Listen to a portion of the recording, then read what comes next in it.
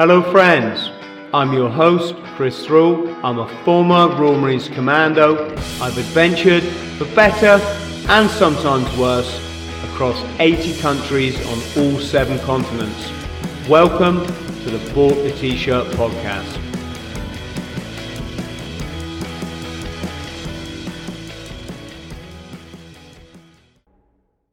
Because you have a fascinating story, and for our friends at home, Neil is probably the country's or one of the most successful undercover policemen.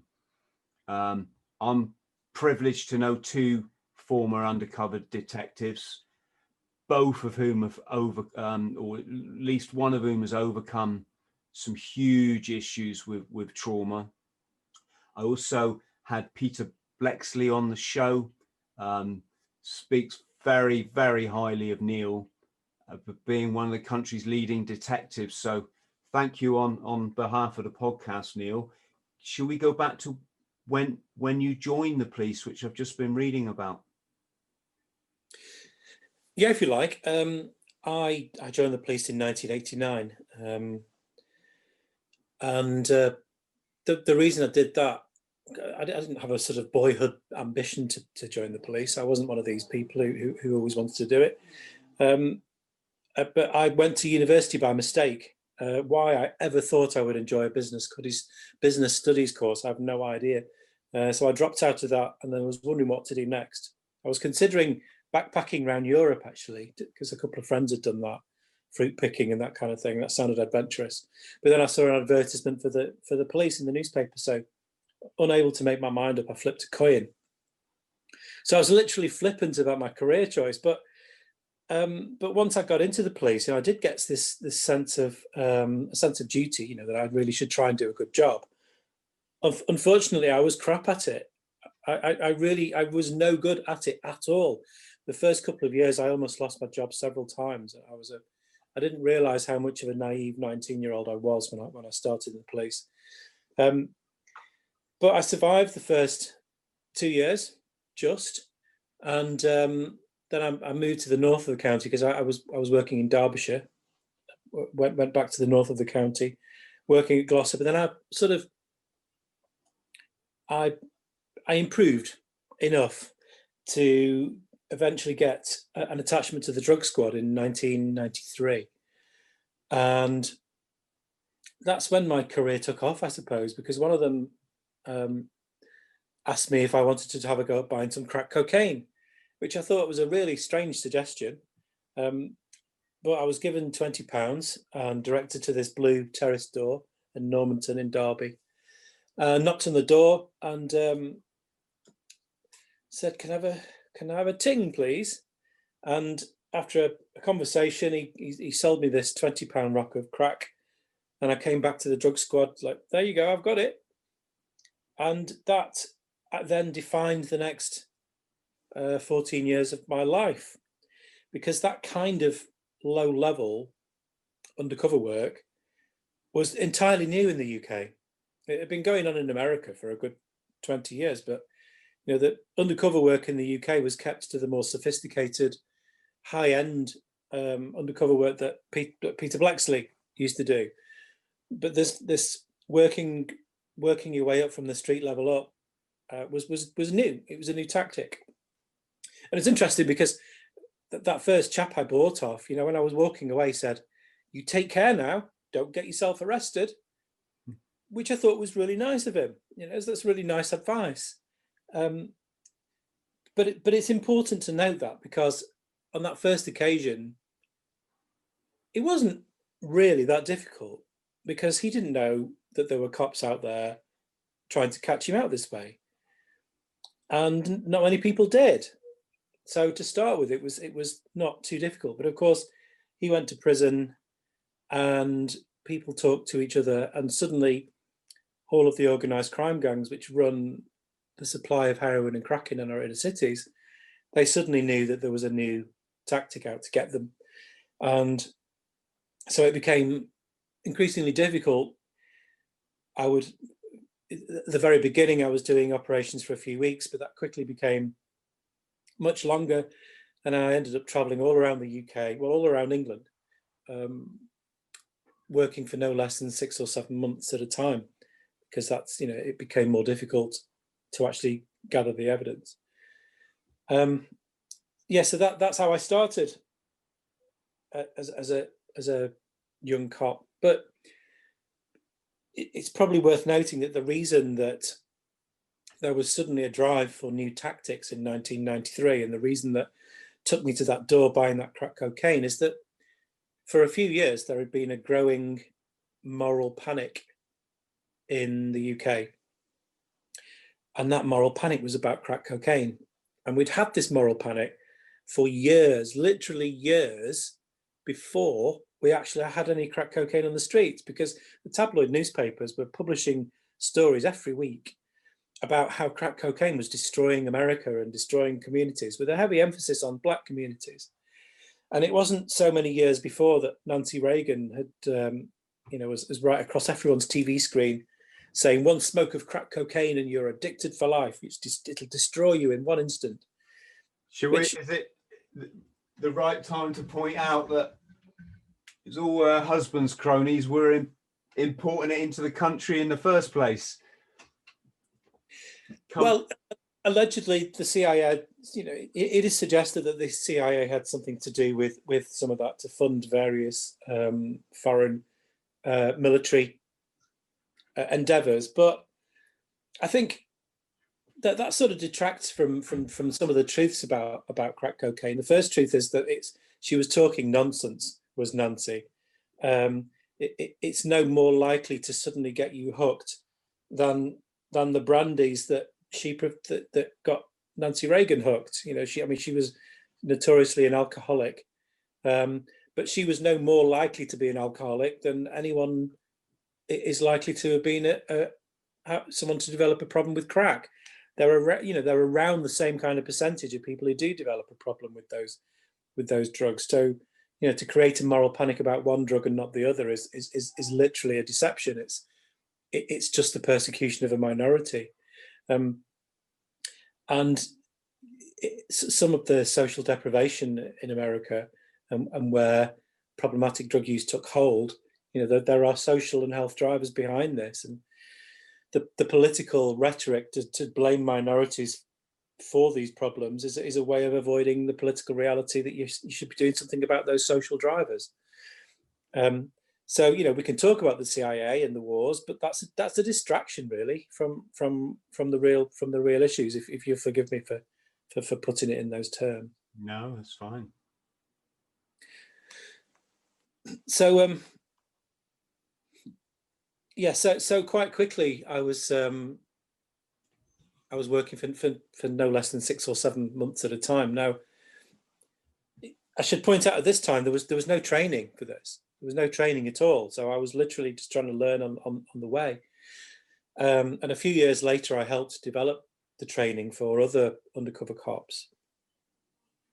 But in those first few years, it really was just trying to work out what happened. Now, to start with, I presented myself as a bit of a traveling scally. Now, you don't sound like you've got the accent that would understand what that word means, scally. So it's a sort of northern term, like a traveling thief, someone who would have a go at any bit of thieving. Mate, do you know who runs the drugs trade where I live? It's all run by Liverpudlian gangs. Well, yeah. I mean, that's around that. That's true for as far north as Aberdeen and as far south as Brighton in the UK. You've got Liverpool gangs doing that. So you understand scally then. So I would dress up as a scally. I'd be there with my Nike Air Max trainers, my full tracksuit. No disrespect to anyone listening who's really into their sportswear. It's just that in the 1990s, that really was the uniform of thieves. So that that would open me a few doors. I could talk that kind of talk, but I quickly realised that actually the people with the most connections, the people who knew all of the dealers, who could help me out the most, were the people who were really on the fringes of society. People who were living in squats or are homeless or were sort of on the fringes of that kind of community. People who had the most problematic drug use, the people with the most trauma. So I realized that if I dressed a little bit like them, I could fit into that community. It opened up much more doors for me. So that's what I started to do. And I got extra scruffy and started hanging around in squats and getting to know people like that.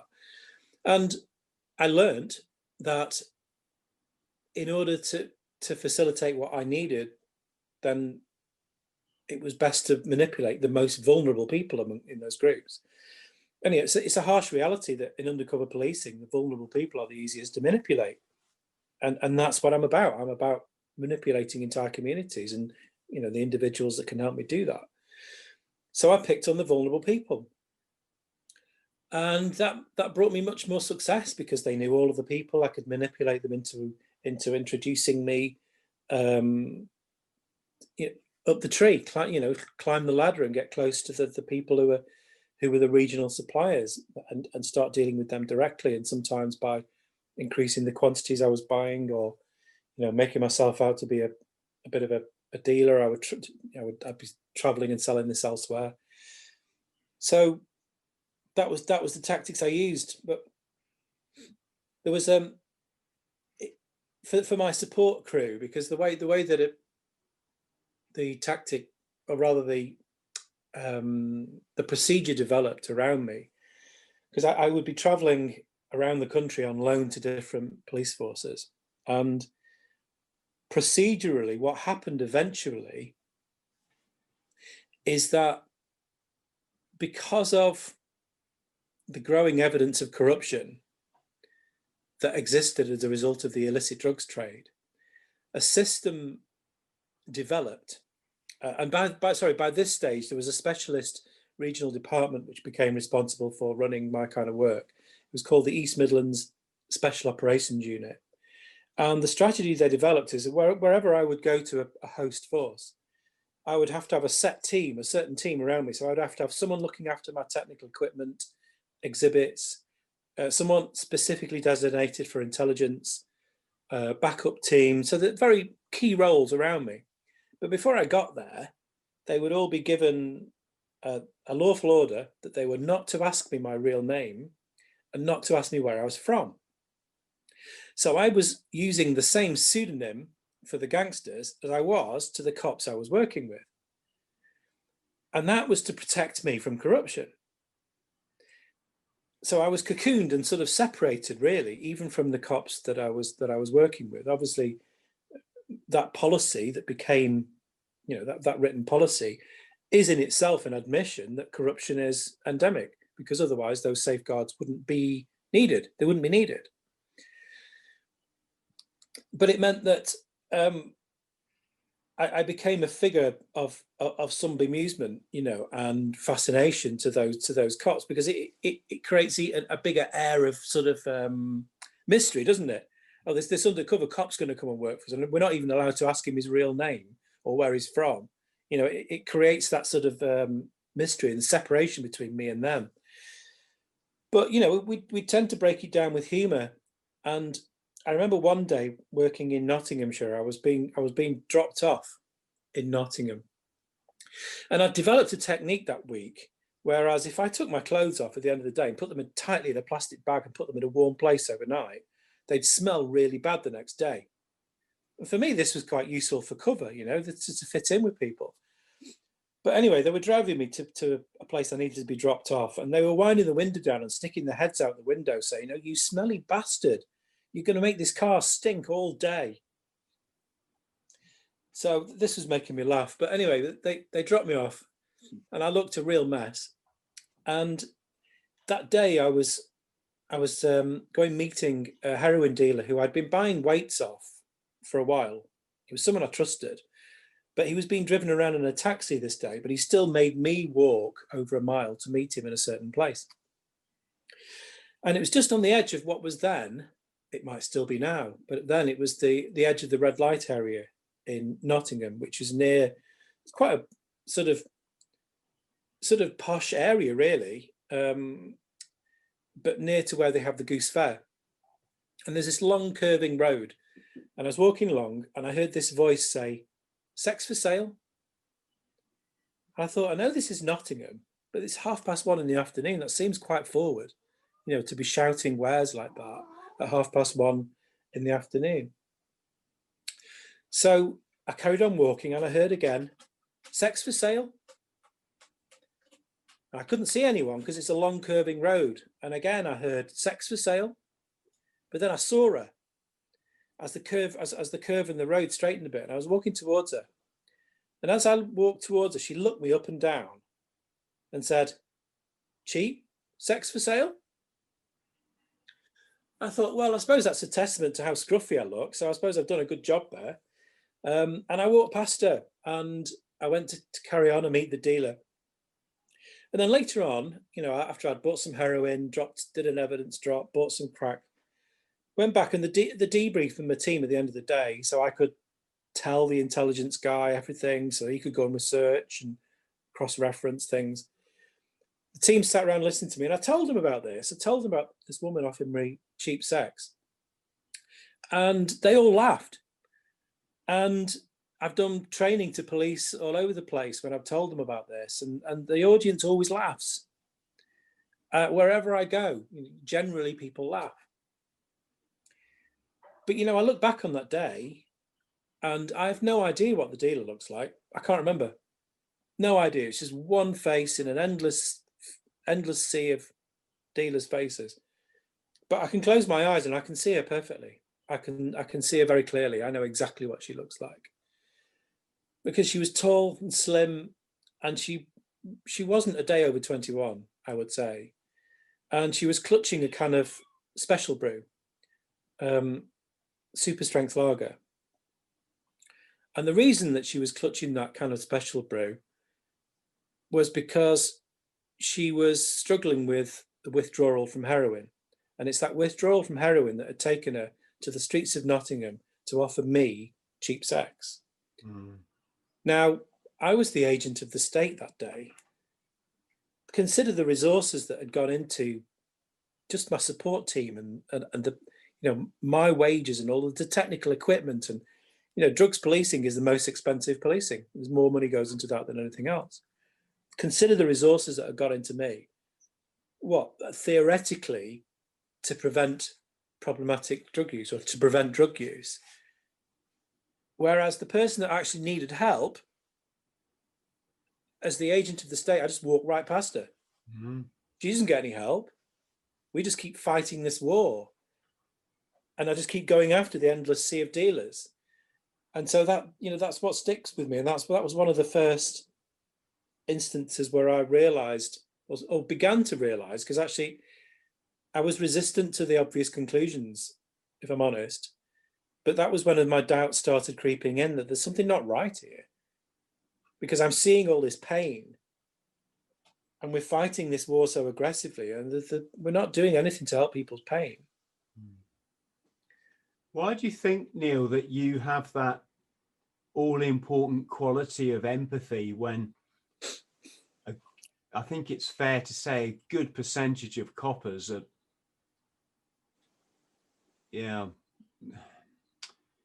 this is such a big subject to try to cover in a sentence or two, but I've seen the way coppers talk about young people. So you take a young person, they come from an underprivileged background, traditionally ostracized, discriminated against, living on maybe a sink estate. The dad's doing this, the mum's doing that. If indeed the dad's around, probably not, right? And in the police that I'm talking about's eyes, that kid is the problem, right? And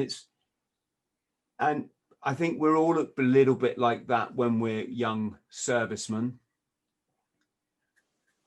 I don't know at what point the balance tips.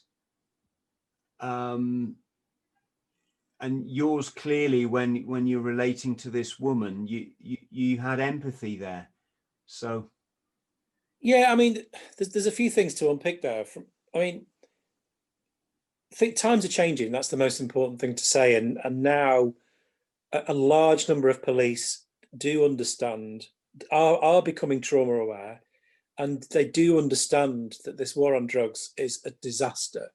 There are increasing numbers of cops that realise that, and a lot of that is because of the work of Leap and Leap UK, the organisation I'm part of. We speak to police, we have a presence online, and we're helping the social movement grow within police. But the most important thing to note is that the stigma, not just within policing but within wider society, comes from the fact that that behaviours have been criminalised, and that minorities have been criminalised as a result of our drug policy. The most dangerous drug to society and individuals is alcohol.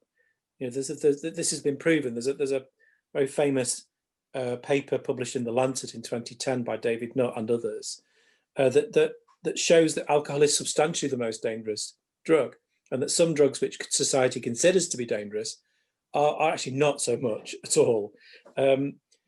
So this is about prejudice, misinformation, and most importantly, it's about the criminalisation of people. Because drugs are an inanimate object. We say that drugs are illegal, but it's actually the behaviour of some people has been made illegal by policy which has no foundation in evidence at all.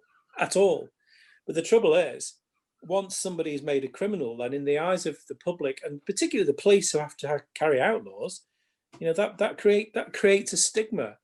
And there's a hard core of police who are very resistant to the kind of things that we say at Leap and that I say, because actually they see drug laws as a really useful way of catching bad people. And they don't distinguish between somebody who burgles a house and somebody who has a gram of cocaine in their pocket. They're just bad people you catch. And actually, Section 23 of the Misuse of Drugs Act, the ridiculously huge, one of the powers in the war chest of the Misuse of Drugs Act, that they just see that as a useful way of catching people. And of course, that plays out on the streets in the way that it exposes unconscious bias and endemic and systematic racism in society. Because if you're a black person, you're at least 10 times more likely to be stop searched for drugs than you are if you're white. And that's because this othering of people that our drug policy contributes to means that prejudices are exposed and amplified. Because drug policy, it's about other people. It's about the behaviour of those other people, much the same as the laws against homosexuality. That there isn't really any difference. It's about the behaviour of individuals. It's about individual liberty. I mean, as a young cop, I didn't care about liberty. I cared about security. I had the classic police view that individual liberty should be sacrificed for the greater security. I didn't really understand the nuanced politics then, but I didn't care about about someone's liberty. I would quite happily go and get a search warrant and smash someone's door in and search their house without really much care about what that meant to that person's individual freedom and liberty. Now I'm very sensitive to it now because I've learned, but when it comes down to our drug laws, this is a serious breach of liberty which is affecting the whole fabric of society. If someone is gay, then that's them. That's who they are, and it's their mind, it's their body, it's their sexuality. It's not for the state to interfere with that. If someone can't stand alcohol but likes to use cannabis to unwind after a long working week, then that's them. They're different to me, but it's their mind and their body, and it's important that should be respected by the state. In fact, it's the responsibility of the state to make sure that their behaviour is made as safe as possible through regulation. I understand that now, and it's obvious once it clicks. Once you understand the damage that's been caused by infringing on individual liberty, then this attempt to restrict the behaviour of some people is what gave birth to organised crime. We didn't have organised crime until we had drug laws, didn't it? It was birthed by our attempts to control some people's behaviour. Mm. And it is the continuation of drug prohibition which keeps organised crime powerful. And this powerful organised crime is corrupting our entire society. It's corrupting our criminal justice system. It's corrupting entire nation states. Look at Mexico, Guinea-Bissau in West Africa, narco states. People use different drugs for different reasons, and obviously what you just referred to there is is interesting, because the dance music scene did go hand in hand with some of those drugs, in particular MDMA, of course, and that's what drove its popularity, because it goes so well with that scene. It goes so well with dance music, and so does some of the hallucinogens like LSD. But although I did work in some nightclubs, and I was exposed to that scene to a degree, and I did work that scene. I loved the music, by the way. I loved the whole scene. I really did. It was fantastic. I'm a big electronic music fan. But almost all of my work was an entirely different world, entirely different. The world that I inhabited mostly was the heroin and crack cocaine scene, which was completely separate from any of the other drug markets at all, completely different. And it was primarily focused around the problematic heroin and crack cocaine scene, which is a very minority place indeed, actually, because, you know, it's around 10% of people who use crack cocaine will have a problem with it, which is the same for most drugs, actually. It's about 10% of people use alcohol. It's slightly less for cannabis, slightly more for cocaine, around the same for amphetamine, but it's around the 10% mark. The outlier of that is heroin, because for heroin, it's 25% of people who use it will develop a problem with it, 25%. But sometimes people get surprised with that figure, because, you know, we're taught that heroin is only problematic, that everyone who uses it is problematic, and that's what the public have been led to believe. It's not true. 75% of people who use heroin have no problematic relationship with the drug whatsoever. You know, that's quite a shock to some people.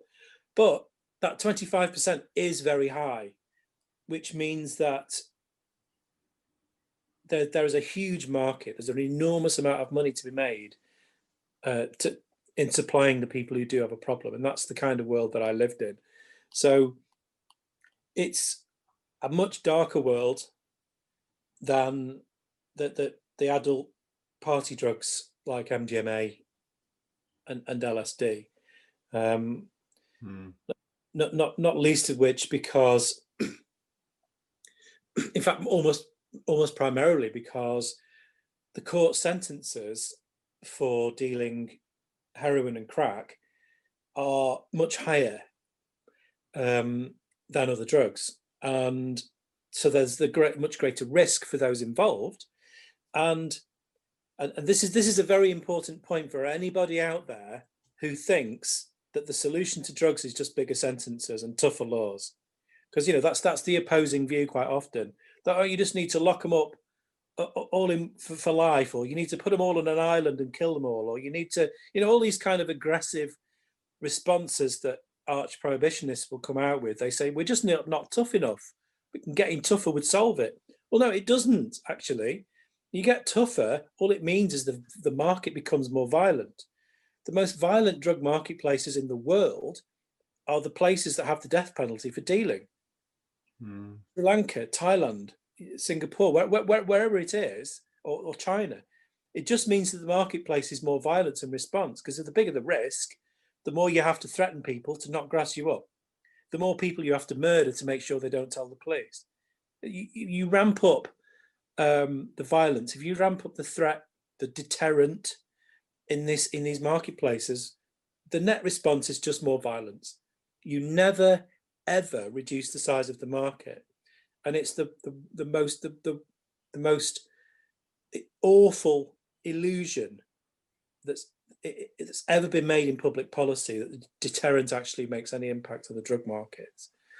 So yeah, there's a world of difference between the dance music scene, that beautiful cultural explosion, actually, that was the dance music scene, especially in the UK. That wonderful artistic expression, that coming together of people, that breaking down of social barriers that you describe. It was a beautiful thing. It's a wonderful thing, and it really did have great social benefit in breaking down barriers. And I wonder if, I mean, dance music scene's not gone away, but you just wonder with the sort of xenophobia and the sort of isolationism and populist nature of the way that politics is going around some places in Europe and the UK. You just wonder sometimes if we're not just missing that sort of cultural spark a little bit at the moment. I don't know, but that wonderful scene, as you say, is a world apart from the kind of grimy scene that I was involved in, and the place that I was moving as an undercover cop. That's a result of not caring for people who need help. It was because it was gangsters preying on the vulnerable people, and that became the theatre of war. And people like me were coming in and manipulating and taking advantage of the vulnerable people in order to continue fighting that war. That's the reality of it. You must have seen some pretty atrocious stuff, mate, because one of the dealers in my city used to go out dancing with us. Everyone would go to this club, and he used to sell a few bits and pieces, but I think he was also, there was always that bridge, wasn't there? A bridge isn't, there was always that connection between the party, fun, drugs, take a pill on a Saturday night, dance your ass off, and then, go and look after the kids on a Sunday, no problem there. But then there was also the link between the more problematic use. So I don't know, on a scale of 100%, there's probably 10% in that dance club having a great time, but when they go home, they're in the world of addiction still. Their life centers around it. They might be managing their benefits around it, selling this to get by, getting the needles from the exchange, all this kind of this stuff. And this guy was one of those, Neil. He was sort of in the two worlds, and he got his head chopped off. I think his missus was stabbed to death on the toilet by rival dealers or somebody that he'd upset. And that's when it does all get a bit serious, isn't it? Yeah, I mean, that's true. But again, sorry, I wasn't trying to be devil's advocate there. I'm just giving an example of one of the incidents that we experienced here, and I'm wondering if you had sort of similar stuff yourself. Yeah, I mean, you make a good point there, but again, I have to try and unpick how people view things like that, because people associate the violence with the drug trade. And in fact, I did an interview with someone yesterday, and they said, "Oh, so what you're saying to me is, as long as drugs are around, these things are going to happen." And I said, no, that's not the case. For as long as drugs are illegal, this is going to happen. And the violence comes from something, quite often from something called a freelancer effect. I'll try and explain it with an anecdote. One of my biggest operations was in Northampton, and I'd actually given up undercover work at this point, because one of the vulnerable people I had manipulated, and actually, when he was in police custody, because he was committing offences on bail, he got roped into it all. He ended up being suicidal when he was in police custody, and the reason for that was that he saw me as his one friend in the world, the only person he could trust, the only person. And so my betrayal of him was the final straw for his life. He was already trying to deal with childhood trauma. This was the last straw for him. So this was emotionally, this was destroyed me, really. It was awful, and I gave up the work. But I was tempted back into the work, because the DS who ran these operations, he knew how to manipulate me. And he said to me, look, Woodsy, we need you to do this job because these gangsters are even more violent. These are more vicious than anyone you've dealt with so far. This gang's using gang rape as part of their reputation building, their intimidation. You know, they're doing the normal kind of gangster stuff, kidnappings, maimings, all that kind of thing, but they're also raping people. So we really need you to do this. And he said, look, we've had 2 people try and get close to these already, and they've not managed to. And by this stage, I'd sort of become a little bit of a troubleshooter, to try and step in where there was this kind of lockjam. So he manipulated me, really emotionally manipulated me into saying, well, look, we need you to do this because we need to catch these violent criminals. So I set off again into this long-term operation in Northampton. And what they'd done, this gang was from Birmingham, but they'd taken over the whole supply in Northampton, which is much the way that goes on now with what people talk about with county lines, in that, you know, it's big gangs from a city take over the supply in the smaller cities or smaller towns, and they dominated it there. So it took me several weeks to get an introduction to these people. I manipulated people into introducing me. And I remember the first time I was taken to meet these guys, I was taken into this snooker club and directed into the gents' toilets. Went in there and the door burst open. This hooded figure came in. He went into the cubicle, stood in the toilet and looked over the top of the cubicle and said, what's this? And the guy that was introducing me started talking. But then as he starts asking me questions from the cubicle, the door burst open again and these 4 hooded figures came in and they started walking around me slowly. And every so often, one of them would headbutt me on the ear, or one of them would nudge me slightly and the other one would punch me in the ribs. And all the time I'm being interrogated and the guy who's introducing me is being asked questions.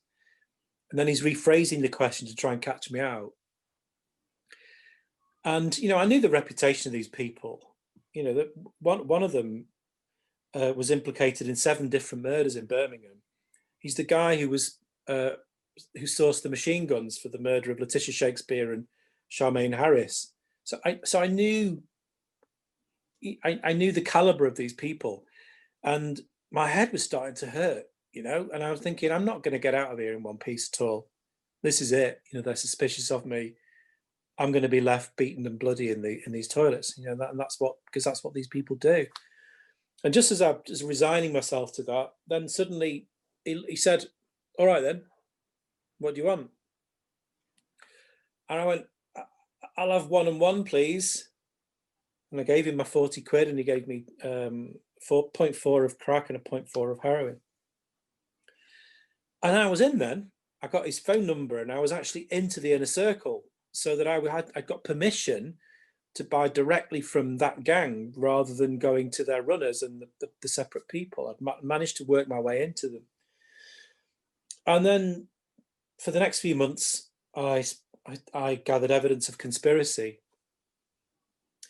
working out who all of their runners were. So I found out all about the network, the sex workers that were dealing for them, the runners, the people doing the stashes, stashing the money, the whole network. And there was one point, because at one point in operation you need to start getting corroborative evidence. So I'd started wearing a camera, a very tiny camera, with a bit of technical equipment called an Eagle. But I thought one day that maybe the day before they got a little bit suspicious of me. And so I decided this morning not to wear the camera because I was a little bit nervous, which turned out to be an incredibly good decision because that day they snatched me and shoved me into the back of this van. I think it was a people carrier. I struggle to remember this detail, but put me in the back of this van and got me to take me to the edge of this park in Northampton. Got me out and said, right, strip. You're 5-0. We know you are. And just so that they showed no doubt that they wanted me to do as I was told, one of them lifted a top up and there was a gun shoved in the top of his trousers. So he made it quite clear that I had to do as I was told. So I stripped naked, thinking, thank goodness I wasn't actually wearing the camera today, because I had no doubt at all that these people were capable of the most foolish and extreme violence. So I had no doubt that my life was at risk. But, you know, I remember thinking, they said, come on, you're Heat, you're 5-0. I remember looking at this guy thinking, you're not old enough to have seen Hawaii 5-0. But it's amazing how, you know, culturally this slang still exists. But anyway, but I survived that day and a few other scares with them. But, you know, after 7 months in Northampton, I knew that I had met every single person connected with that trade, everyone. I'd got everyone's phone number. I'd got evidence against everybody involved. There was no one else to meet. I caught everyone. So we could call it. We called the strike. There were police from 5 different counties, the surrounding counties in the East Midlands area came in to help. Enormous amount of resources, huge amount of cops. 96 people.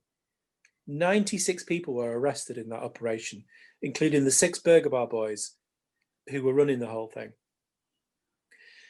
Anyway, the Intel cell cop contacted me after the dust had settled. The person had been keeping his ear to the ground following the impact of it.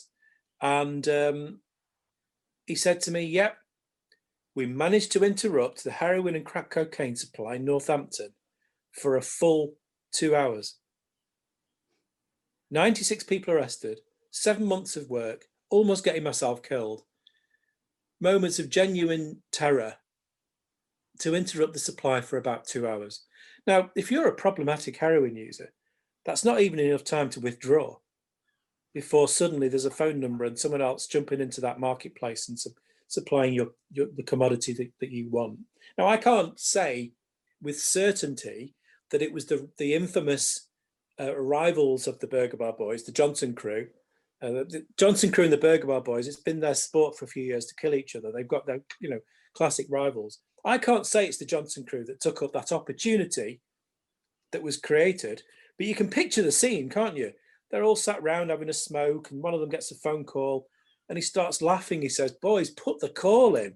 Look what the police have done for us. They've got rid of the Burger Bar boys in Northampton. We're going to make a fortune. And that's what happens. That's what the police do whenever they have what they announce as a successful operation. They create an enormous opportunity for a rival or series of rivals to make an enormous amount of opportunity. And what that almost always inevitably means is an increase in violence. Now, I speak to cops as part of the Law Enforcement Action Partnership. I speak to cops literally all over the world. And this is noted within police intelligence everywhere, at every level, from street right up to cartel. Wherever police have a success, violence goes up.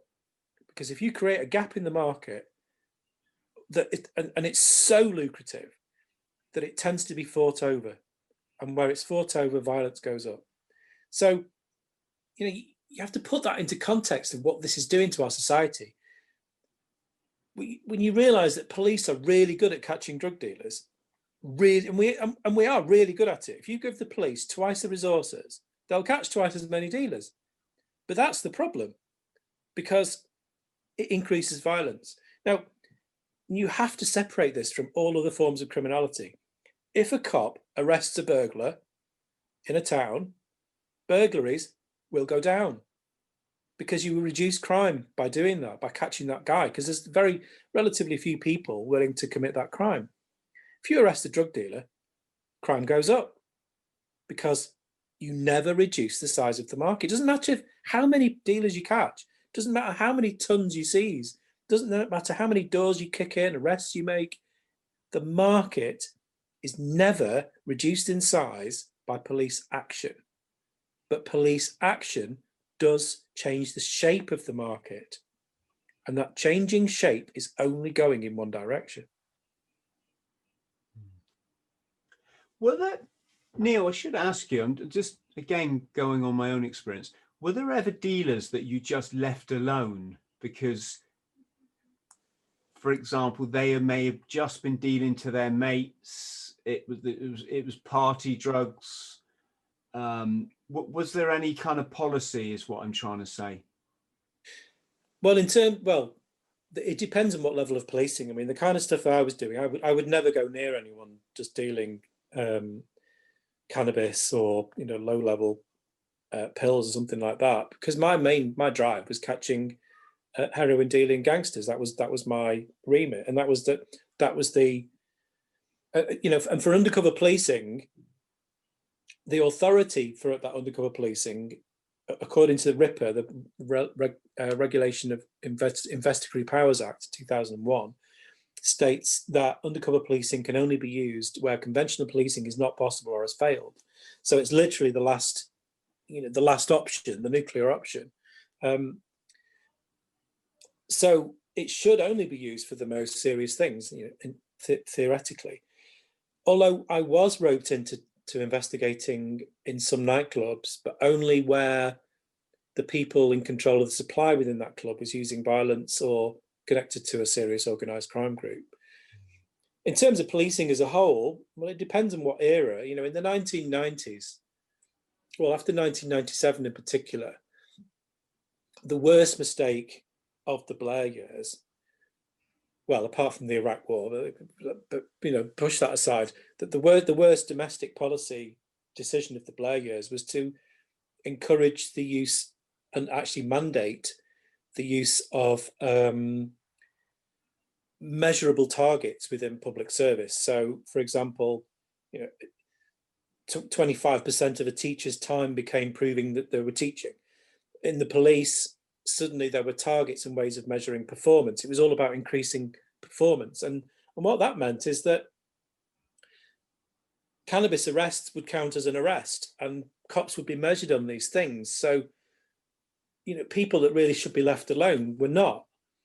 And those targets really did impact on a lot of people, particularly with drugs. And that was a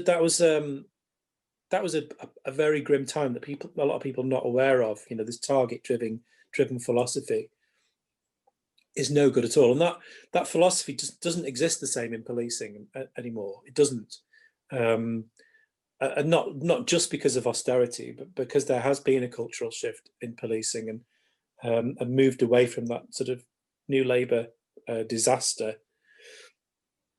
So as I say, it depends on what era. Now, if you look at policing now, there's a really interesting cultural shift actually that a lot of people are not quite aware of. That whereas in 1999, a young PC might have been congratulated for arresting 7 cannabis users with half a gram of cannabis in their pockets, nowadays that would not happen with culture within police.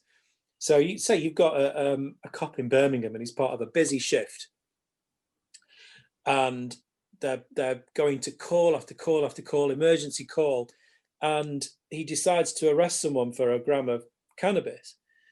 Culturally, nowadays, that's not going to get any congratulations. In fact, that cop's more likely to be accused of being a lazy so-and-so. Like, what you doing taking up half a shift, picking on someone for that? Oh, well done you. Someone's likely to be mocked and actually criticised by their own shift for doing that, because by doing that you're making the rest of your shift work harder on real work, rather than the easy pickings and easy work of processing cannabis against some poor person whose life's going to be ruined for that conviction. So, there is a cultural shift in policing, which is really interesting and encouraging, and it's part of the wider tapestry of a sort of police awakening, really, that this war on drugs is only causing harm to people, and there are better things to be doing with your time. Yes. Neil, I should ask you, and Blex talked a bit about this. He said he got in situations where, to maintain his cover, he had to take drugs with his sources or his contacts. How was that for you? Was there any kind of policy in place if all this is all so new? And was there times? I just mean, I'm talking from experience there. When you go to a dealer's house, you buy something, and they chop you up a little line and go, "There you are, Chris. There's your little or at the very least they pass you a spliff, right?" How was that for you? Yeah, I mean, I actually very rarely had to do any drugs. And in terms of policy, I just took the view that, look, if I ended up having to do something to maintain my own safety, then that's down to my own judgment. And bosses can either, they'll just have to wear that. And I only got encouragement and understanding from the people I worked with. But for the most part, I didn't have to do it. And I developed some interesting ways of getting around it. I remember once a dealer was extremely suspicious of me in a car, and I was driving this. I was driving a car as part of my cover up with that. A guy who'd introduced me was sat in the passenger seat. The dealer was behind me, and they were very suspicious. So I actually cooked up. I cooked up in a syringe. Practice. I knew how to do it. Cooked up a small amount of the bag. Dropped my filter in the spoon. I cooked it up first. Put the filter in the spoon. Put it into a syringe. Dropped my trousers as if I was going to go into my into my groin, which is a common place where very problematic users go into because it never properly heals up. So you can go into the same hole over and over and over again. So it's quite common. Drop my trousers as if to go into my groin and inject into the car seat. So that was quite useful because you can casually have a line of coke or smoke and crack cocaine. That wouldn't scare me at all. But you can't be casually doing that with heroin, because people have a tolerance. But there was one quite scary time when I had to have some amphetamine, and that's because I'd made a huge mistake in this operation. I'd been going in this pub for weeks, and the place was almost cartoon-like. It was ridiculous. It's like in a village in Leicestershire, and gangsters were meeting there from Nottingham, Derby, and Leicester. It was a real weird meeting and trading point. And the mistake I'd made is that I had made myself out to be a connoisseur of amphetamine, which I wasn't at all, but I would talk about, having some really great methamphetamine, some good old fashioned 60s style blueies, all this kind of stuff. But the trouble is, this reputation meant that one day this main gangster came in and said, "Hey, you, I've got a present for you." And he held up this plastic see-through bag with this pink toxic looking goo in it. You could almost see it dissolving the plastic in front of your eyes. It smelt like the urine from a glue sniffing cat. Now, you've done your amphetamine. You know what I mean by that, don't you? You know that sort of toxic urine smell. And he says, "Go on then, have some of that. I guarantee you've never had anything like that before." And I'm thinking to myself, yeah, you've got no idea, mate.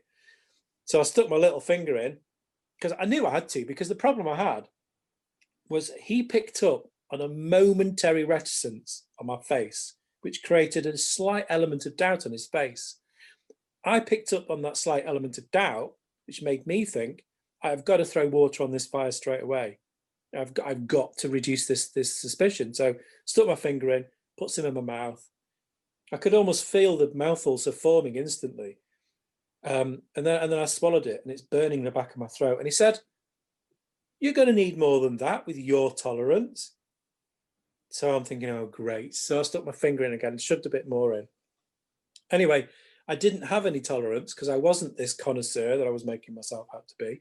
And in no time at all, within 20 minutes, I was in problems. I was getting extremely high very quickly. So I made my excuses, declaring my need to go and find a party somewhere.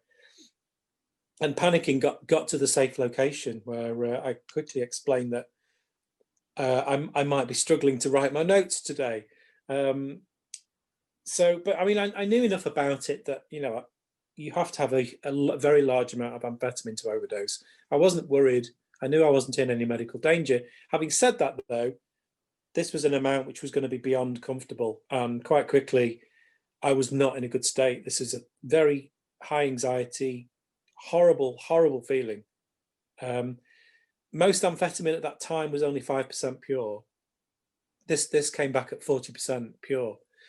I was a mess. I really was. So I had to get driven home, which was quite a journey. And I remember thinking, actually, when I'm being driven home, I've got 8 cans of Stella in the fridge. That'll take the edge off this. It didn't at all. I didn't even touch the sides. I couldn't even feel the alcohol in the slightest. It just meant that 8 hours later I got a hangover. But I didn't sleep for almost 3 nights. That's how extreme that was. It was an awful experience. Mind you, my house has never been so tidy, I have to say. And you lost half a stone. Yeah, I didn't eat a lot. It was a liquid diet for a few hours, but yeah, no, I didn't eat a lot. Yes, my gosh. A couple of things. Do you remember that feeling? I'm just going on the beginning of your book now. When you're reading the literature from the I'm going to call it the police college or whatever your training academy is called. But do you remember the feeling? Because just reading your book evoked feelings in me I hadn't had for 35 years. And that was I'm going to join something and they're going to ask me to do this and I'm going to have to do this training and I'm going to wear this uniform. And I'm asking you because we get a lot of young people on this channel, Neil, that are considering joining up, or many of them are joining up, and I'm just trying to link in with where their minds must be. Yeah, I mean, when I started in the police, it brought up feelings that I'd got through my childhood. I'm a big reader, and one of my favourite types of fiction when I was a teenager was things like the Patrick O'Brian naval books, C.S. Forester, things about sort of duty and in an historic setting and doing the right thing for king and country. That being brave against the odds, all of those kind of things, that sense of duty, the sense of doing the right thing for the right reasons, all of those kind of things were evoked. I was flippant going into the police, but very quickly I got that sense of duty. I also got that sense of belonging, and also I did long to become part of a team and have that camaraderie with colleagues. And that is a great thing to experience. I mean, it took me a while to experience it because to a degree I felt I wasn't up to the standard of my colleagues, and a lot of them were suspicious of me. Could they trust me? Could I back them up? So it was very, very difficult for me in the first couple of years because I wasn't good enough, and I did have to grow up very quickly. But once I was into that team environment, and certainly once I got into undercover work and I got that respect of colleagues, it's a great thing to become a part of. It is. The problem is, though, from my perspective, and I suppose with this I have something in common with some people I know from Veterans for Peace who have found themselves morally damaged by things they've done in the military. I've ended up morally damaged, and it's a function of my PTSD. It's part of my mental health problems, is that I have moral injury.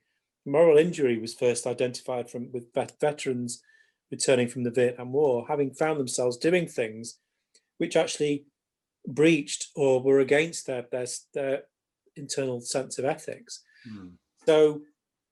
So what I ended up doing actually breached my core beliefs and my core moral makeup. Because that sense of duty and doing the right thing for the right reasons that became part of me as a teenager reading those novels has been breached by the reality of my actions and what I've actually done once I understood the implications of them. So, that there is risk in this, is what I would say, and we need to be aware of what our core values are and whether what we do matches those core values. And in policing, I found myself at the end, once I'd come to the conclusions and I realized that this war on drugs was causing huge harm to individuals and our society, I found myself not being part of an organization where I felt at one with as a team with my colleagues, but quite the contrary. I felt I was in the enemy camp, so to speak, because Whereas there were, there's good people I worked with, some good people. There was a lot that really were not. And there were some colleagues that I did a job in Brighton, my last job of this type. And they referred to problematic heroin users as smackheads. And, one of them died one day, and they literally laughed about it, saying, "Oh, well, shoplifting will go down today because we know how prolific he was." And that's the way they saw it. And it's so dehumanizing that it made me feel nauseous. And, I felt I was so much in the wrong place. And that was really hard to find myself in that situation. I mean, obviously I'd changed, and I had changed. I'd used my empathy in an aggressive way. I now call it weaponizing empathy. I used it against people to manipulate people, but eventually, I understood what was going on in the lives of these vulnerable, traumatized people. And so I changed, and I realized, and the cops, these unpleasant people around me hadn't realized, but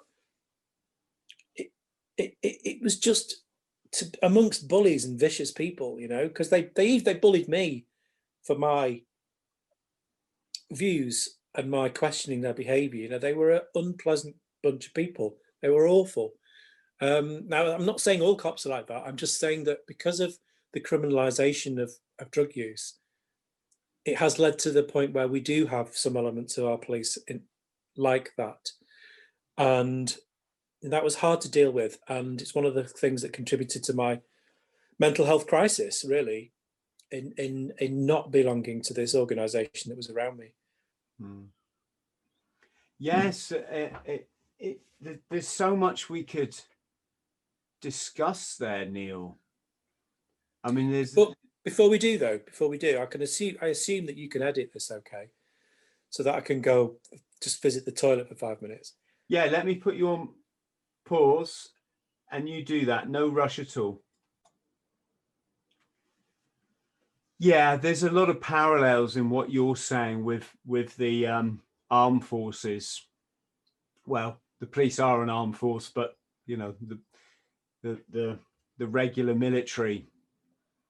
And I suppose fundamentally at its root is the fact that these agencies are a part of the state apparatus, aren't they? They're there to maintain the status quo. To a degree, they want, young, uneducated, naive personnel who are still foolish enough to believe, to believe the bullshit. And this is a big part of it. And I'm not really going anywhere with this, Neil. I'm just sort of like trying to speak my mind, but it's so hard because you either understand what I'm saying now, or you have no idea what I'm talking about, and you probably think like bad guys, they're the bad guys, and I mean, everything is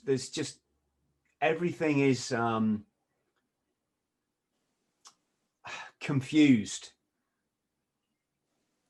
We have this notion that alcohol, that's okay. Whereas, as you pointed out, and you're a top undercover, or you've been a top undercover policeman working in this area, and now you're a leading proponent for drug reform. I'm someone with 30 years experience in the drug world. I'm a substance misuse specialist. I've been on both sides of the fence, if we want to call it that. And I'm telling anyone listening now, alcohol is the worst one. And yet I'll still get people write to me and say, I shouldn't even be talking about these subjects. It's like, oh, right, but if I want to talk about getting pissed, that's absolutely fine. Even though my two best friends both drank themselves to death in the last 2 years, right? So I kind of get it, Neil. One of the problems I've had on the podcast is getting some guests to come on if they've had a military or service-like background. And I'm just going to say this, it's because they're so indoctrinated into worrying what the group think of them. It has such a powerful effect to indoctrinate young people into our forces, whichever force that may be. Maybe not perhaps the fire brigade, but I'm guessing it will be there to a certain extent. And one of the things I've really worked on in my life, and I've done quite well, is I've detached myself from my ego, because the military and the powers that be in the government, they control your ego when you're young, when you're that person. They control your left brain, as it were. And to move away from that and free yourself as an individual, to become to learn empathy, to learn what we were really put on this planet for. And it's not this fucking horseshit, right? Getting quite angry now because I'm seeing what they're doing to the children in the schools, and it's just so wrong. But you've got to detach yourself from that, and you've got to realize that the way these departments operate is they control that ego, and it's a very powerful thing, and it does affect all of us. As I've got older, I've just had to cut it off. I'm afraid I'm a free agent. I do what I want when I want, because I don't set out to hurt anybody. None of what I talk. I give advice. I try to give young people the benefit of my experiences. But it is a sad thing when you see some aging veteran, and they're basically still the bully that they were all the time they were in the forces. They're still trying to put that service mentality into their, it's not into their life, because it's fine if people can live how they want. It's when they want to then put it onto other people, and you're like, dude, you left 20 years ago. Why are you still, living by these rules? And we know why, we know why they do. It's the power of indoctrination. And yes, Neil, I completely understand where you're coming from. It can be an incredibly stressful environment when someone like yourself, who's clearly a thinker, you're a thinker. You're more in tune with what's really going on, not what the powers that be want to tell you is going on. And I can imagine you got in situations where it felt chalk and cheese with your colleagues, and there was quite a lot of bloody chalk, if that makes sense. Yeah, well, that's true. I mean, the most extreme example of that is the one I've just talked about, which is in Brighton, because I've been used to working with professional people, where the one thing about the kind of work that I did is that the teams that were put together around me tended to be the people who were the most qualified, or who really, who were flyers, who were people who were really good at the job. So they were almost put into that role as a reward, to have to be part of that different operation for a few months. But in Brighton, it was the complete opposite. They were an absolute they were a nightmare. They really were. The DS running it was just obnoxious. He just, in a briefing, he just held court and just picked on people. And it's just wherever you get that kind of bullying canteen culture within a disciplined organization, it's extremely toxic. But this was doubly toxic because they were dealing with people that they looked down on, and to the point that they saw them as inhuman. But I mean, I suppose they hadn't had some of the experiences I'd had. And I'll give you another example of where, just to highlight just how unjust it is to see someone as less than human in these circumstances. In Northampton, I got to know a young woman who went by the name of Uma. I don't think it was a real name. I think it was a street name. And Uma, I got to know, she was a fascinating woman, young woman, and she was a problematic heroin user.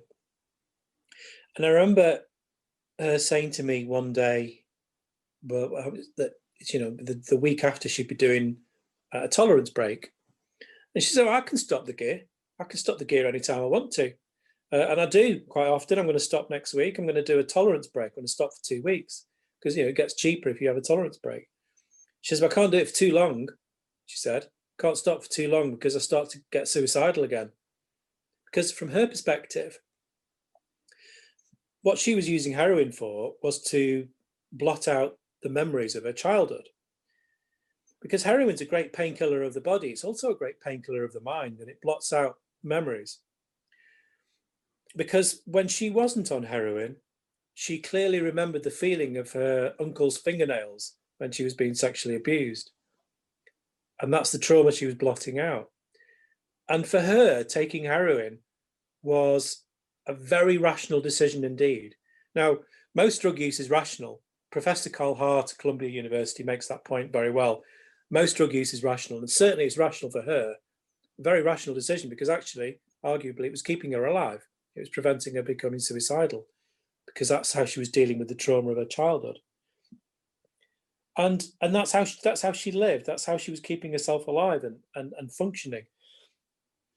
But she was a beautiful person. One day, I thought, it was quite early on, and I realized that people were suspicious of me. Who's he? Where's he come from? He's always got the money. Who is he? So one day I decided to play at rattling. That have a day making out myself that I was on my arse, didn't have any money, and really playing rattling. I knew how to play rattling. And anyway, I saw Uma that morning, and she looked at me and said, "Hey mate, you hanging out? Are you rattling? Are you struggling a bit?" I says, "Yeah, I haven't even got the energy to graft, I'm struggling." And she reached in her pocket and pulled out a fiver and gave me £5.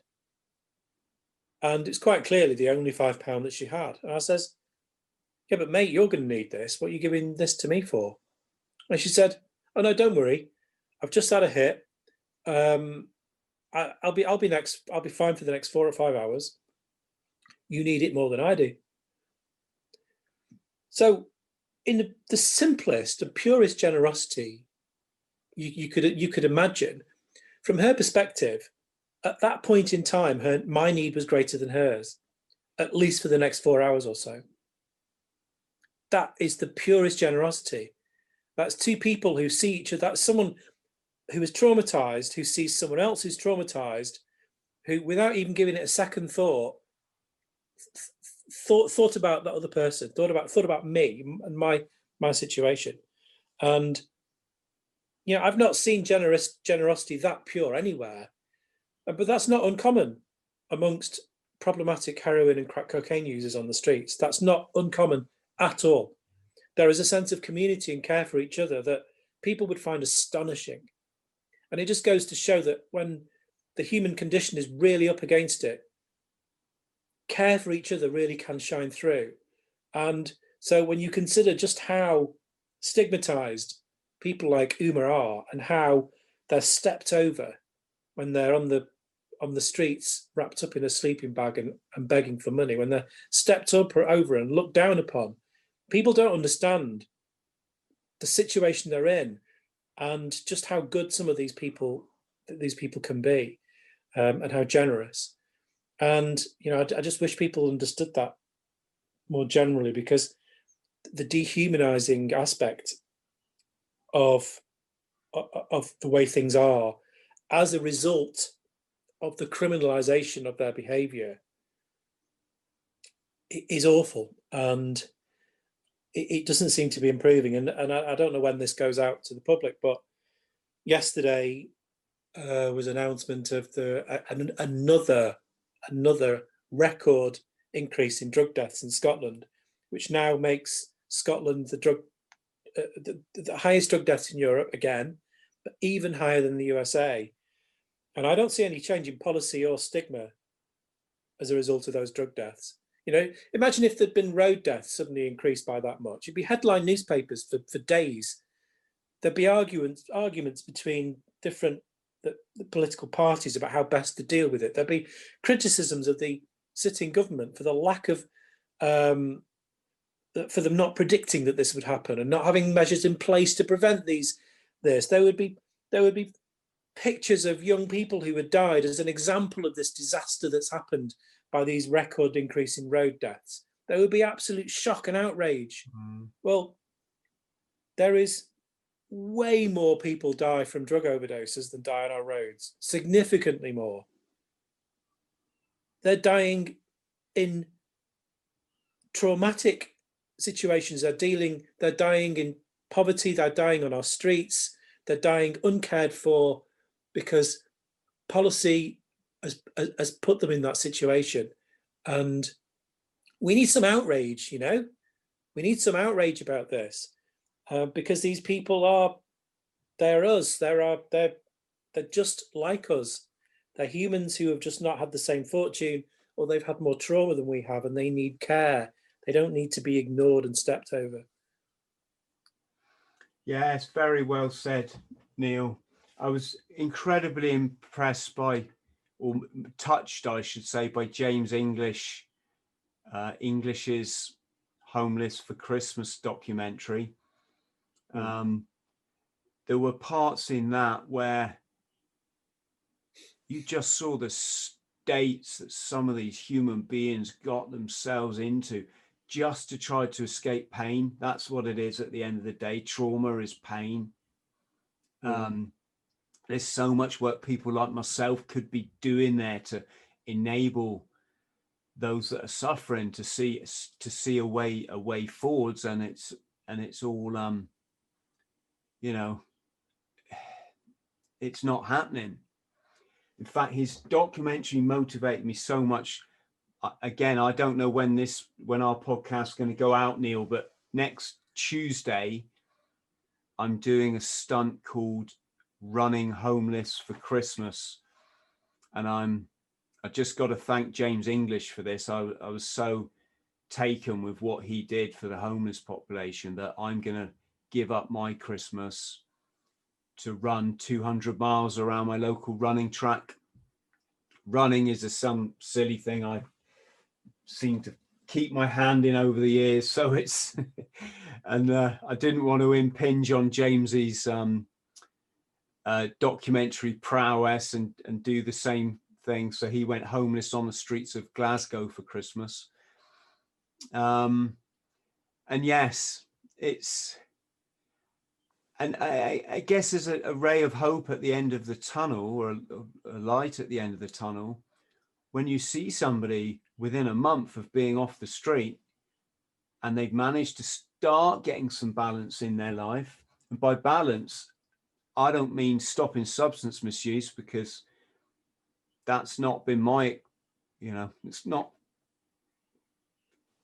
abstinence is what I'm trying to say is a very misunderstood concept. It's far more important to understand the cycle of change and what is relapse and what is lapse, and how does that work to educate you and go forward. But when you do see someone that they're starting to get it back together within a month of being off the street, you don't recognize this person. You don't that. And I'm not saying that from a judgmental point of view. I'm saying that I think a lot of these, bully boy policemen that we talked about, and people that look down their nose in society at others, and hopefully that's a situation that's improving. But I think they'd be surprised if you could see this person a month after they've had some support and they've had some input and they've had some love and empathy and some planning done for them and a bit of housing or whatever it might be. It's like, oh my God, was that guy? It's, yes. Are we ever going to see it, Neil? I know that we have to be positive and hopeful, but I think the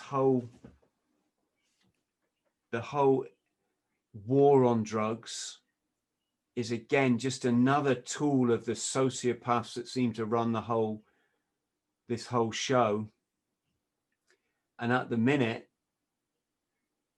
I don't want to go talking about The Thing because it gets us in trouble with YouTube, but they managed to lock the whole world down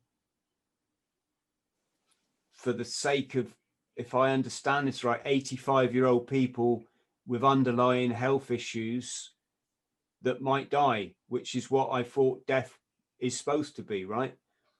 If they're that powerful enough to do what they've done, what's the way forward with respect to the war on drugs?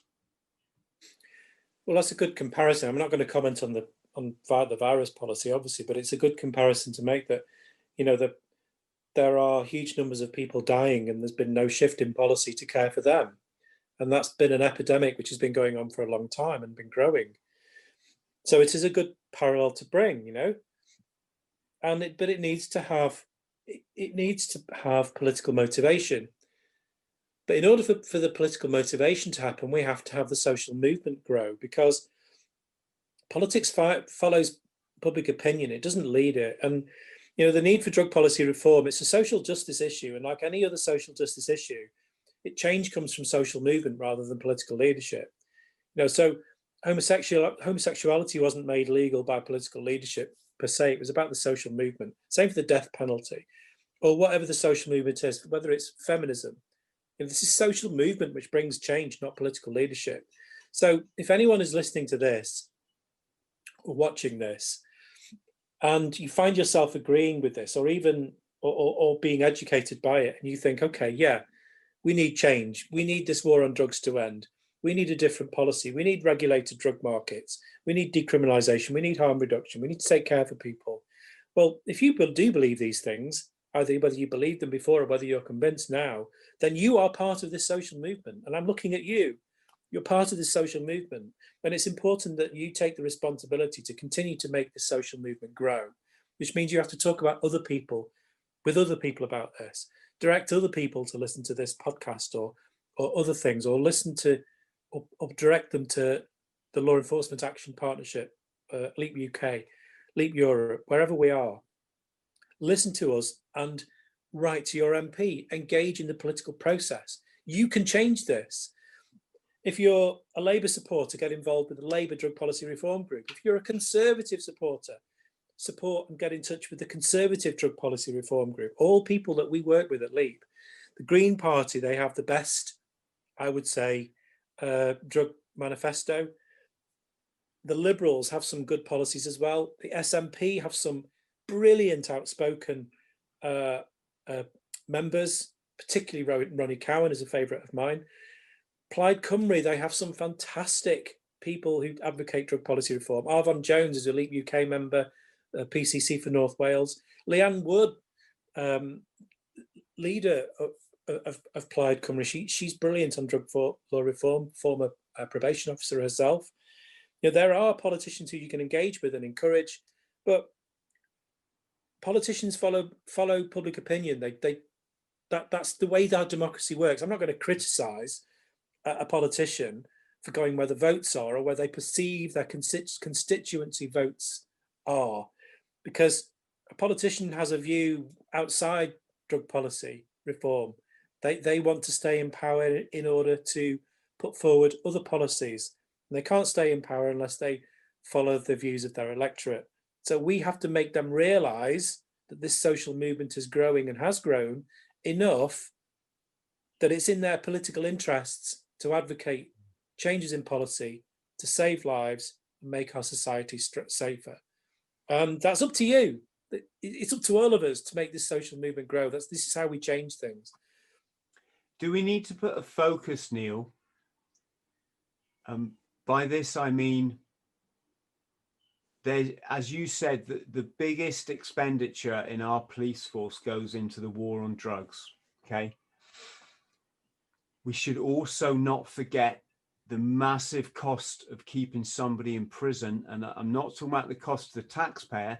I'm talking about where that money goes, which is more and more, we're moving into a theatre where this money goes to private individuals, private companies. Clearly, these individuals, the ones that are selling the police equipment, the ones that are running the prisons, the ones possibly that also are controlling the drugs that come into the country. Do we need to put a focus on them? Because these are very powerful players. They're either very high up in the corporate world. They have a lot of swing on our politicians. They probably have most of the politicians in their pocket. And like I say, these guys are just corporate criminals on a huge scale, which is why they probably play the drug game as well, right?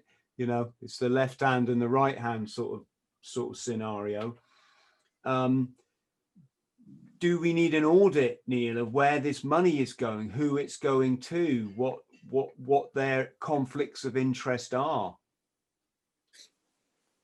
Yeah, I mean, you make an interesting point there. And in terms of the corporate interest in the UK, that can be easily overstated. But I'll cover that with America for the moment, because American prisons are private. One of the most powerful lobbying groups in relation to drug policy in the United States is actually the prison officers' unions and the police unions, and the prison officers that unions that, you know, they belong to private industry, and you know, different states have actually contracts with private prisons to provide those private prisons with a minimum number of people as inmates, which is really twisted. And so, yeah, absolutely, in those terms, an audit would make it quite clear that there's a huge corporate financial interest in maintaining the war on drugs, criminalizing people and locking them up. You know, America is in a mess as a result of the war on drugs. They now have 25% of the world's prison population, and the population of America is only 5% of the world actual population. So that's an extraordinary incarceration rate, which is a social disaster for every community across the United States. That's not the same in the UK. You mentioned private prisons. Actually, believe it or not, the number of private prisons has actually gone down in the UK over the last decade. I think we're at 11 at the moment, and you know, a couple have been taken back into state control. There isn't a great push for private prisons in the UK, and it's a very minor issue. So the private industry thing isn't necessarily the same in the UK, but I wouldn't want to emphasize that as the driving force anyway, to be honest, because you can put it in much simpler terms. That you made the very valid point that it's expensive to keep someone in prison. Well, keep someone in prison for a year is £45,000. That's an enormous amount of money. Quite often people get sent to prison because of problematic substance use. Now, if you consider the most regularly problematic drug is heroin, if you consider that if you supply somebody with heroin as part of a heroin assisted treatment clinical setting, so government providing clean heroin rather than that person buying it from organised crime, that costs £12,000 a year. Now, heroin assisted treatment is the most successful treatment for problematic heroin use in the world. We have the evidence of this from Switzerland, that it works better than any other kind of therapy. It works better than most drug treatment systems, including opioid substitution therapy, where people are given methadone or Subutex instead of heroin. So actually providing clean heroin is the most effective way to get people through treatment and actually into some kind of recovery. But even for those people who do not end up coming off heroin, it's still better for them to be given clean, pure heroin from the government rather than going them to organised crime. And if that person is alive and safe, who cares if they're on heroin? I don't care. If that's what they need, if that's what their situation dictates, as long as they're not having to deal with gangsters and being sexually exploited for it, fine. It's better for them, it's better for us, it's better for everyone. It's also significantly cheaper. Significantly cheaper. The cost of treatment, people, even the most expensive forms of any treatment, is still way, way cheaper than policing, the whole criminal justice system cost, the court systems, the cost of prisons. You know, the financial difference is absolutely enormous. And in terms of an evaluation, which you alluded to, well, there's never been an evaluation about the efficacy of prohibition drug policy. Never. If you were to really break it down and look at the benefits versus the cost, the policy would be gone, completely gone. I mean, just policing alone, it doesn't reduce crime. Drugs policing increases crime.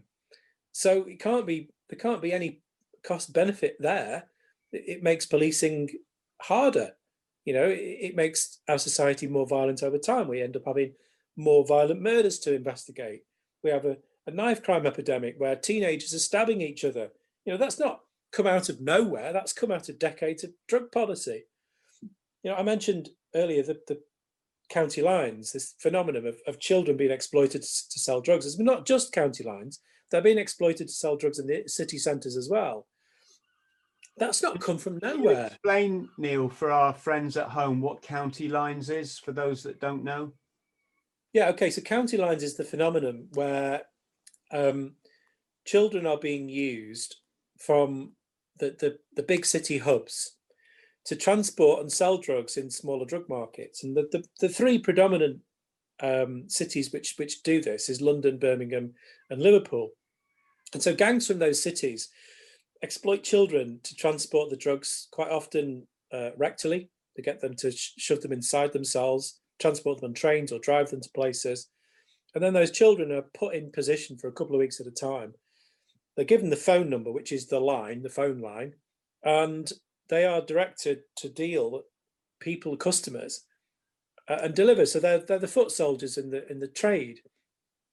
And quite often it's an adult sat comfortably in Liverpool who's taking the call and directing the child to deliver the drugs or meet the person to sell them. But it's not just county lines where they're travelling outside the city. Children are also exploited within the city centres as well to deal all sorts of drugs. But this has not just happened because someone thought it was a good idea. It's not just suddenly appeared. And this is a recent phenomenon that children are being used in such a widespread way over the last 6 years.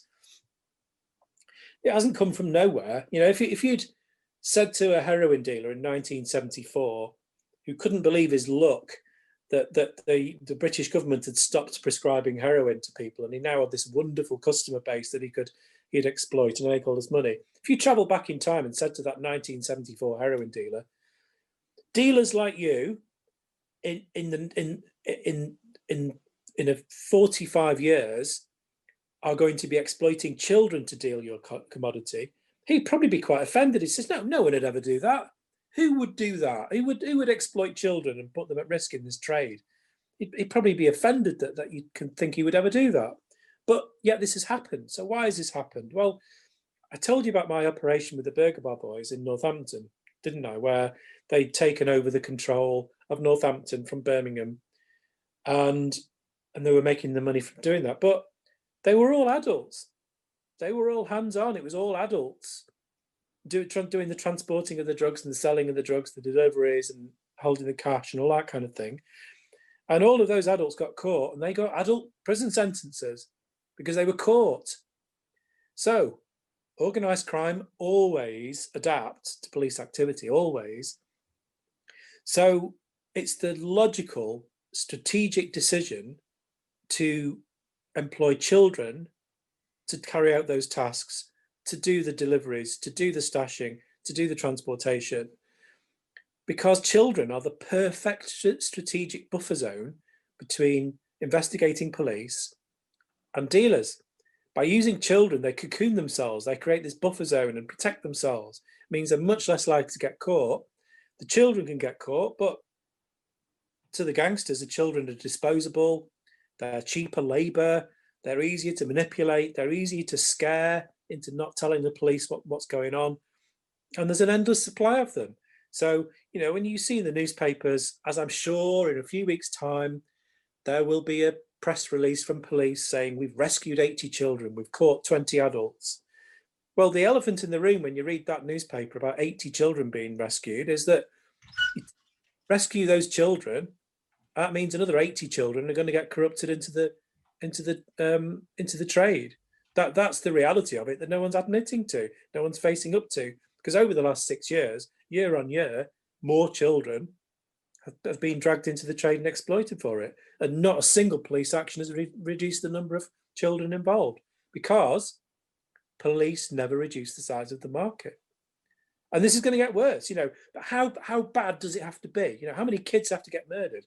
How many children have to be exploited in this trade and sexually abused and blackmailed before we actually realise this policy is an utter disaster and change direction?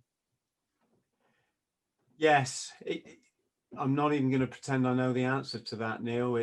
It's a very sad fact of life. It's something that adds pain to my life, or it attempts to add pain to my life every day, because I'm obviously involved in this area. I want the best for all people. That's just, that's just how I am. And when you've been socially excluded, it's not a very nice place. It's also incredibly damaging on your psyche. And in fact, I just tell you an interesting thing that really ties into what you're saying, Neil, is I was never damaged by the actual physical effects of chronic drug use, even though I completely lost my mental health, etc., etc. Even though like I said, I ended up with £1.87 to do my fortnightly shop, and ended up in utter squalor, right? None of that is what scarred me. What was the harsh thing is the social exclusion. All I was a very damaged young man trying to make sense of myself and this life. And I did it this way, and that's, if people want to judge that, that's nothing to do with me. But what was the thing mentally that makes it so hard is society's reaction to you. Society's reaction. Everyone, oh, fucking get off that shit. Yeah, oh, have you seen what he's it's, you live in a very solitary existence. You're doing something, you don't know why you're doing it. You don't know why it's spiraled into what it has. You don't understand childhood trauma that actually you've been, you're not a happy cookie, right? And this is a coping mechanism, and it's, Neil, I'd go out my front door, I hold my head up as high as I could, because I had that much respect for myself, even when I'd lost maybe self-confidence, self this, self that. I still held my head up, because if I was going to get through this thing, there was nobody walking this planet that was a better person than I was, or a worse. We were all equal. And I was just going through an education phase in my life. And if people didn't like it, that wasn't my fault, right? But I'm sorry, I'm going around the houses a bit. It's just such a hard thing trying to explain when in our society, because there's no education about mental health, right? And substance use, and the real things that are important that affect all of us, that it's always hard trying to say stuff in sound bites that every single person will understand, or without upsetting this group because they think you're trying to say this, when in actual fact, no, you're just trying to smooth the way for all of us. But that damage, that psychological damage, it was nothing to do with the substance or the substance use. It's to do with society's treatment of me when I was going through a mental health condition.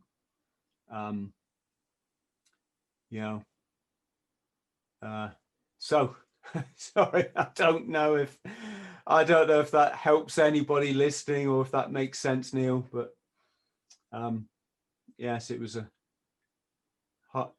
harsh. That was the hardest thing. It was I used to just say to people, leave me alone, just let me be, stop getting on at me to change, to be like you are. Just let me be. I'm not hurting anyone, okay. I used to shoplift Bovril. I'm the Bovril bandit. But that was the hardest thing. Everyone wanted to change me. And irregardless of what you think about substance use, I was on an educational process that ultimately gave me my dream life. I'm not suggesting everybody does what I did. I always say, you live your life. You just let me live mine. Thank you. Then we're all good. Neil, can we finish? We'll finish up talking about books, because you're an author at least twice over now, is it? Yeah, 2 books. Yes, massive congratulations. And I read some of your book earlier. It's very, very well written. Is that something that came naturally to you, or? Oh no, I have to put a shout out to my co-writer, J.S. Raffaele. So for Good Cop, Bad War, which is my memoir, a lot of the stories from my undercover work is in there. I was paired up with JS because, I can write blogs and I can write some things, and I'm not bad, but it takes a really skilled, genuinely skilled wordsmith to make a readable book, I think. And so I told my story to JS, and he wrote it down. And I think one of the best decisions that a writer can make that us mere mortals, can't make, is what bits to leave out, and how to make it concise and cut through to something. So I would tell him all this stuff, and there's so much just ended up not in the book. So JS is the skill behind making it readable. And then for the second book, Drug Wars was important for me to get out there because it's essentially a history book, but it's through lots of personal narratives, different people's personal narratives. And Drug Wars was important to me because, when you talk to people about drug policy, that they don't have a sense of change over time, that it's not always been this way and that things are getting worse. And it's only if people realize that change has been caused by policy over time that they can think, oh, well, in that case, we should stop and go back to how things were, or we should find a different path. So Drug Wars, there are some scary bits, but because of the truth of the corruption involved in it, but I make no apologies for that.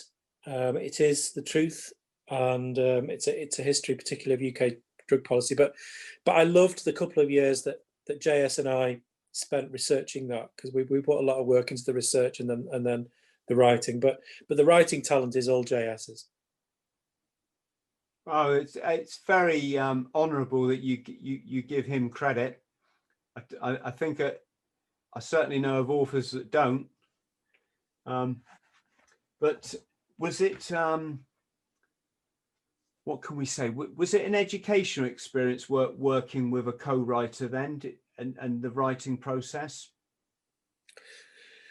Oh God, yeah, absolutely it was. Because he is a real talent, but I loved. I mean, the thing is, I'm really good friends with JS now, and it was really good to get to know him, and I learned a lot from him.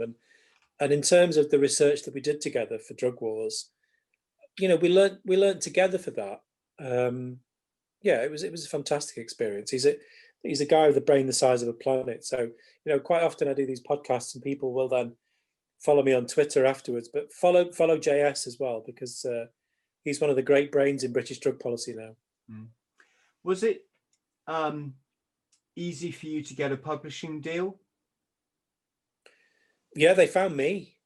Really, I mean, the agent found me after I did an interview for Vice, and he proposed that I do a book.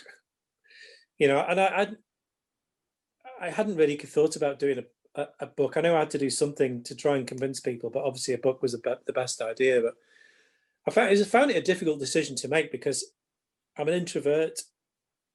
I don't like too much communication with people. I don't mind isolation so much, and I don't like the attention at all. I genuinely don't. I find it difficult. So it was a real decision for me to do this, and it's been and it's something I just have to continually. I have to keep getting used to. You know, if you'd said to me like back in 2014, if someone had said you're going to do it, you're going to write a book, you're going to end up speaking to audiences, and some, you know, I spoke to one audience in Newcastle. It was over 2,000 people, and I'd have just laughed at you, like, why would I do that, you know? But this is the space I found myself in, that I have the knowledge and the experience that needs to be shared and explained to people, and that means I have to be in the public eye to do it. So it's back to a sense of duty. You're a warrior, mate, in the traditional sense of warrior, and warrior doesn't mean about beating people up or waving a sword. It's a warrior is all about following the moral compass, Neil, isn't it, and doing what is right, and not being intimidated or frightened into going with the crowd.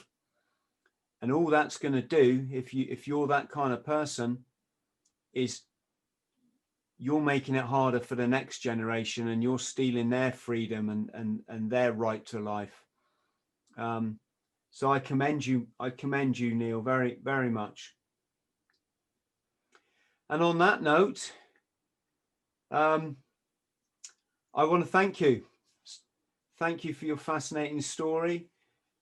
Is there anything you'd like to add, Neil, or what does the future hold for you now? What do you do alongside your public speaking and working on the books and the podcast, because you've been on many now?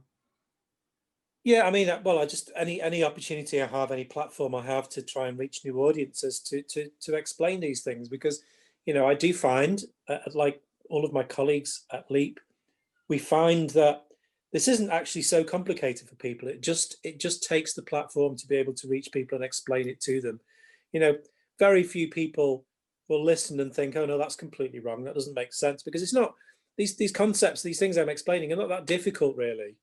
It makes sense once it's explained, that we are all being conned to believe that our current drug policy is a success, because it's not at all. It's a disaster. And I know I've said this earlier, but please just emphasize the fact that if you have been convinced, or inspired to do something more about it, you are that social movement.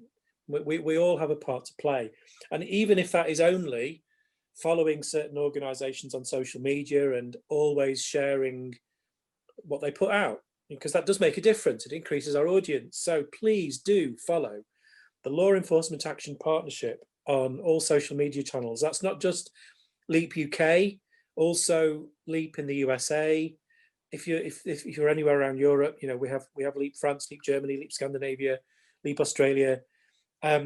Follow the police movement for reform, but also it's not just us cops and other law enforcement figures. There are also other wonderful organizations out there that you can support. A particular and very important one is an organization called Transform Drug Policy Foundation. They're important because they're the clever people who have all the answers to the questions. Because if you say, okay, it's all very well saying we need to do something about this, how do we go about doing it with policy? They know exactly. They know how to regulate each individual drug market. They have the answers to those questions. They have a campaigning arm called Anyone's Child. And Anyone's Child is made up of traumatized families. They are traumatized families who know that that they wouldn't be traumatized if drug policy was different. So they've got brilliant speakers like Anne-Marie Coburn, who lost her 15-year-old daughter to an accidental MDMA overdose. Ray Lakeman from the Isle of Man, who lost his two sons on the same night to MDMA. Lots of people who lost their children to heroin that they didn't need to have lost them.